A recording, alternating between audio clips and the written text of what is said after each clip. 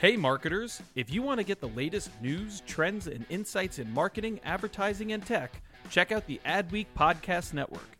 Learn from leading voices across media and marketing with original shows like Yeah, That's Probably an Ad, Marketing Vanguard, and Tech Magic with Kathy Hackle. Start listening now by searching Adweek wherever you listen to podcasts. My dad works in B2B marketing. He came by my school for career day and said he was a big ROAS man. Then he told everyone how much he loved calculating his return on ad spend. My friends still laugh at me to this day. Not everyone gets B2B, but with LinkedIn, you'll be able to reach people who do. Get a $100 credit on your next ad campaign. Go to linkedin.com/generate to claim your credit. That's linkedin.com/generate. Terms and conditions apply. LinkedIn, the place to be, to be.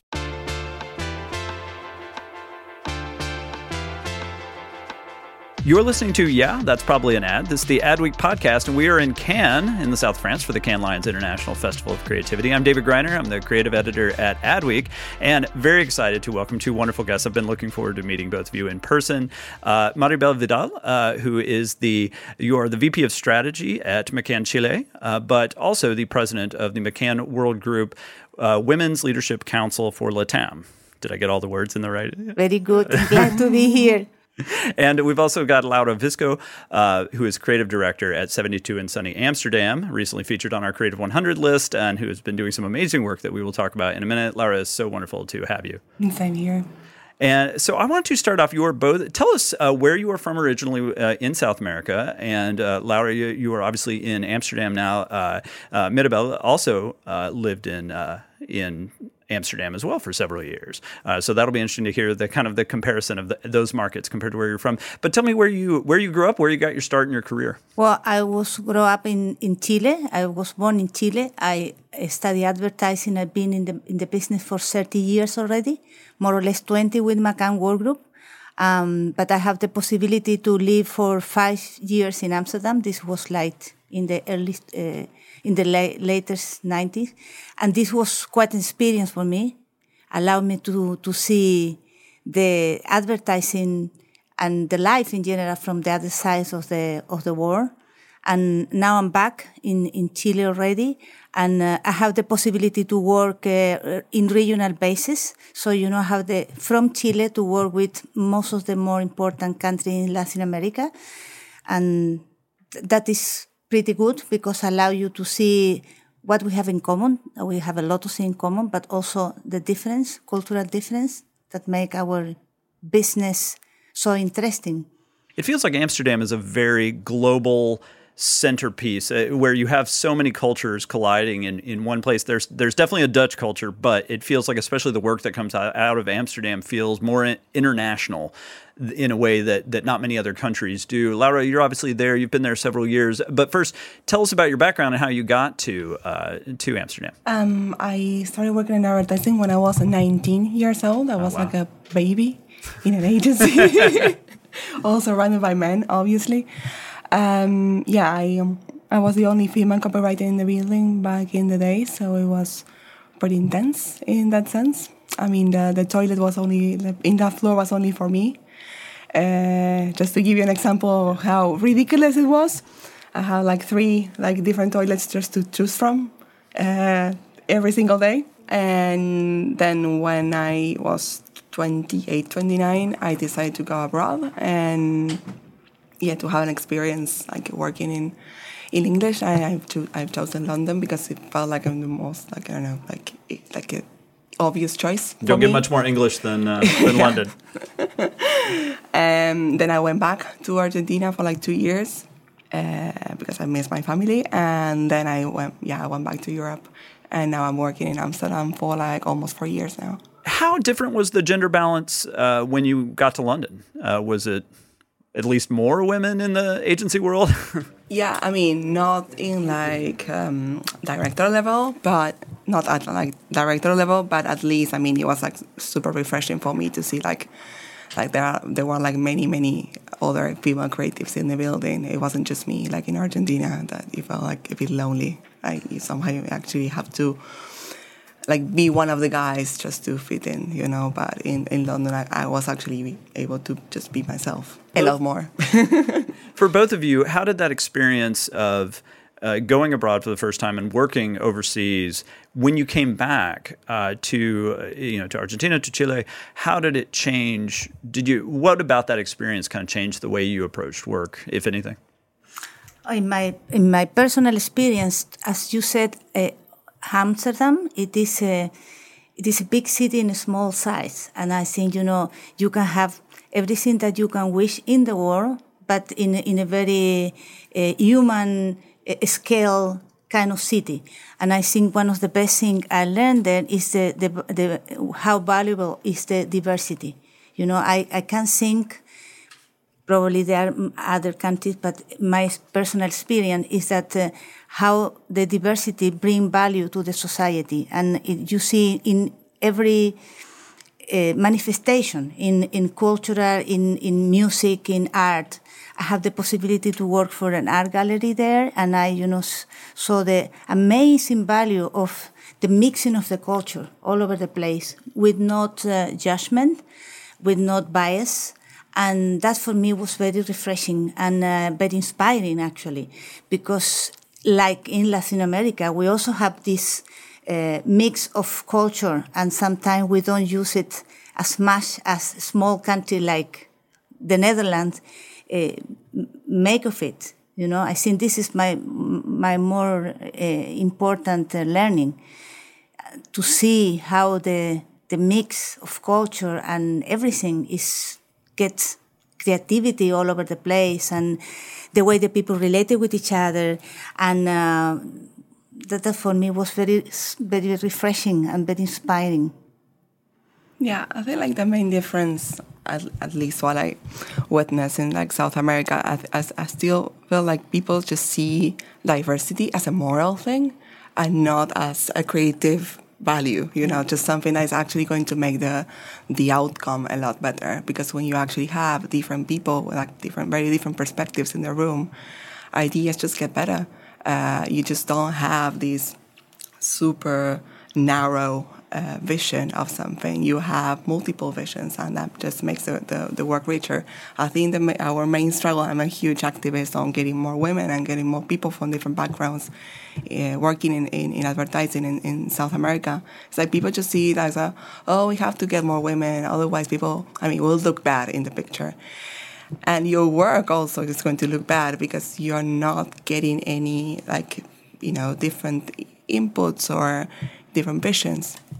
So I think, that is the thing that I think we need to work on, just not seen as a moral thing. It's a more like a creative thing.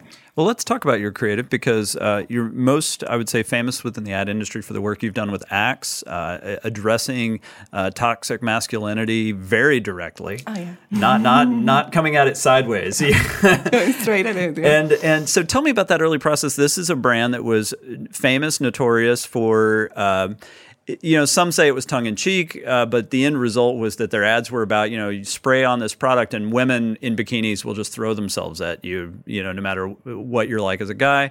I think to their credit, BBH didn't necessarily mean for that to be taken literally, but a lot of people probably did. And I think you have helped take that account in a very different direction by addressing the gender and what does it mean for, and so tell us about kind of how you helped pivot that brand. It seemed like they were headed in a better direction when you guys came on board, but you've certainly helped point them somewhere productive. No, I mean the whole brief was actually about the change. They actually wanted to have a new vision for this brand, and what they wanted to figure out what it means to be a man nowadays. I think what BBH did in the past made total sense back in the days. If you think about it was Friends, on air, Ross was a kind of the nerdy guy that was getting the hot girl. I mean, it all made perfect sense culturally, but I think the thing is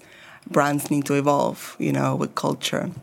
Otherwise, it kind of stuck in an advertising world, and I think that can be actually sometimes pretty damaging for brands when they are stuck in their very own world without having any any dialogue with, like with people, with like real people. So yeah, we help them getting in the, like in the, I think, right direction of trying to get inside of a head of a 20-something or 15-something-year-old guy today.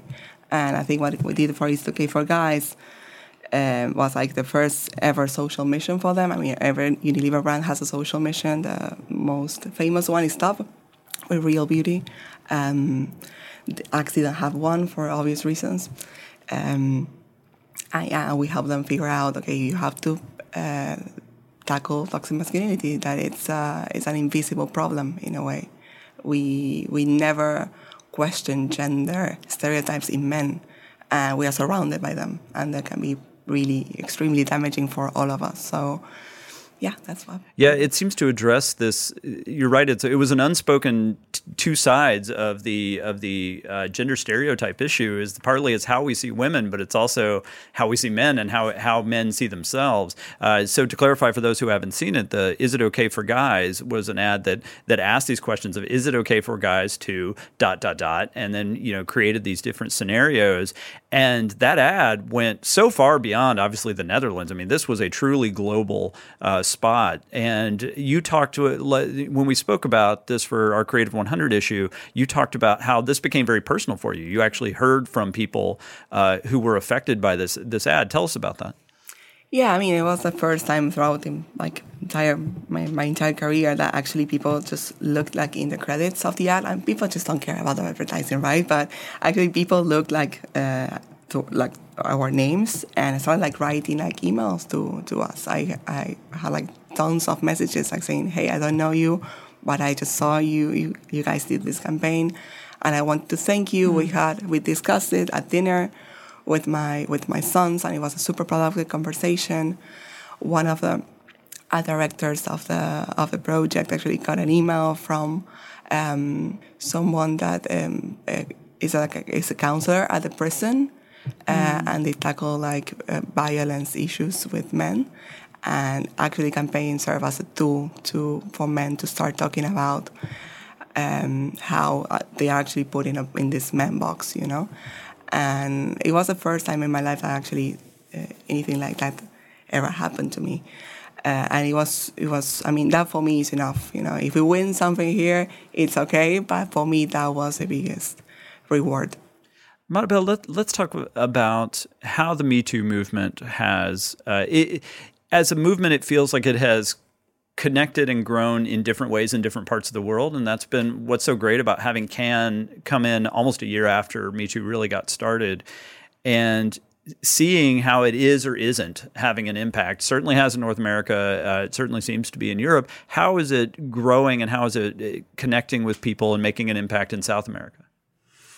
And first, I'd like to comment about what you said about the campaign. I think this proved the beauty and the power of transformation of advertising. And I think, because of that, the responsibility we have in the way we create our message, and I think is the key of everything. And to be able to really connect with people and to be significant in the people's life, you need to understand with whom you are talking about. And I truly believe about, when we talk about gender equality, it's not about the question of women, it's a question about women and men, and have to do with how the society prepare to be able to give the same possibility and the same opportunities to men and men and women. And I think, that makes much better society, because, everything is better when everybody is allowed to be there and feeling good about it. And coming back to your question about the Me Too movement, I think, this is also, in my opinion, and in what I can see in the region, is that these are the kind of things that we need to take in consideration the culture behind. But, for example, in this part of the world, the Me Too have much to do with harassment, for example, sexual harassment. And but in Latin America, it's still a little bit what we see about when we see the numbers and the figure. The Me Too is more about is more like no one more or less, ni una menos. It has more to do with femicidio. femicide, and violence, physical violence against women. You know that in Latin America we have a very poor ranking, number one ranking in terms of how many women are victims of physical abuse, and sometimes they kill women, and that is a huge problem in many markets in Latin America. So, when we talk about Me Too and have to do with this angle, that we must to acknowledge that in Latin America for cultural reason, and probably because we tend to talk more about women but not about men issues. And this is complicated because when half of the population change for whatever reason, the other half need to change. And if we don't talk about that, if we don't have a common ground, it is difficult. It's a conversation we need to talk. I'm sure that most of the victim of violence for men to women have to do because some of them don't know how to handle in this society that everything is changing. So it is important to take in consideration the culture when this kind of movement move, because need to answer the pain point of each culture. We cannot, enforce something that is not there, Laura, I do feel like that South America is what Latin America in general is one of the regions where women in high-level creative leadership are still very rare.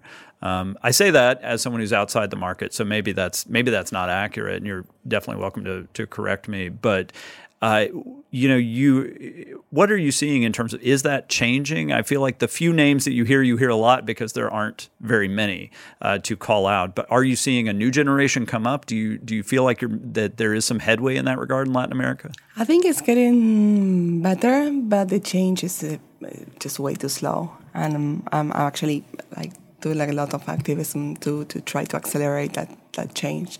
I think the change just doesn't happen just for many reasons. I think as women we're just not, and in South America we are not told to be loud or to fight for the things, and that those things you actually have to. I mean, those traits that you need to survive in this industry, you have to fight for your ideas. You have to fight sometimes, and we are not prepared. We're not prepared for that. I think guys are a lot more prepared in that sense, and I'm trying to accelerate that change, and I have my own group of I actually mentor other women, but it's just a bit too slow. I think the cultural change, and I agree with you. We do have other problems as well. We're lucky enough to be alive at the end of the day. It's one. I think in Argentina they kill one woman every day. So imagine that the lack of diversity in advertising is the problem, but we have bigger problems. Yeah. Well, but there's each of us has to do what we can do. Exactly in what we can. But I think it is. I mean, it is changing. I don't see. I do see a change. I mean, I do see a lot more women in creative departments, compared to when I actually started, I was the only one. So there is more. The reason why they can get into more another type of positions, that's a different story. And I think it has to do with, sometimes, men are promoted because of their potential. Women are still getting promoted because of facts, this is a lot more factual because she did this and this and that. Exactly. So she deserves to be promoted. I think guys, because they are born a lot more confident in that sense in the professional world, and just because of how society is structured, they just do better. But at least I'm trying to help, accelerating that a little bit. Maribel, do you feel that there's progress being made, and how optimistic are you about seeing changes at least in the agency world, and preferably in the wider world, and the more serious issues as well? I'm very optimistic in general, a very optimistic person in general. I do agree with Laura about, I see some change, but not enough. And I think this is one of the reasons. But looking from the positive side, I think for the first time ever we are talking about it, because before that was something that me being in the industry for already around 30 years, this is something that happened 30 years ago, but we didn't feel like to talk aloud. And now the good thing, the positive thing is already for quite a few years ago, we are talking about it and become an issue. And I think, with advertising companies like the one I work in, McCann World Group in Latin America, for example, a year ago, decide after several conversation about it to create the Women Leadership Council. This was because we knew that we can wait until the evolution because it's something like 200 years more and we cannot wait. But because it is not only, as you correctly said, and I agree with you, it's not something that have to do with human right. Because, we was born the same.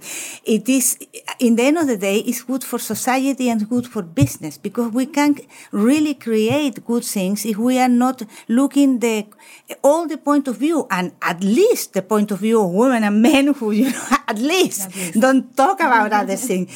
So, the positive thing is that we are talking and we are making affirmative action about it and to reflect why we are doing the way we are doing. As you correctly said, men are being judged for the potential. Women, we are being judged for what we already accomplished. Exactly. And I don't know if it's right or wrong, but we cannot go on like that. Yeah. And I think, I truly believe the advertising business have a huge responsibility to make this movement happen, to make this conversation about complementary teams, that there are more women in creative area, in all the areas, because, this is the only way we can really make the advertising sustainable, because otherwise we're going to be talking every time, in more small niche. And if we really believe that we can make a significant contribution to the society, we need to start to understand what in the society is going on. Well, speaking of getting back and making a difference, we should release Laura to get back to the jury and here at Cannes. And which jury are you on? Film. That is a big one. So we'll let you get back to work. Thank you both so much. I know you're very busy this week, and it's been such a pleasure to have you on the podcast. Thank you very much. No, thank you. All right.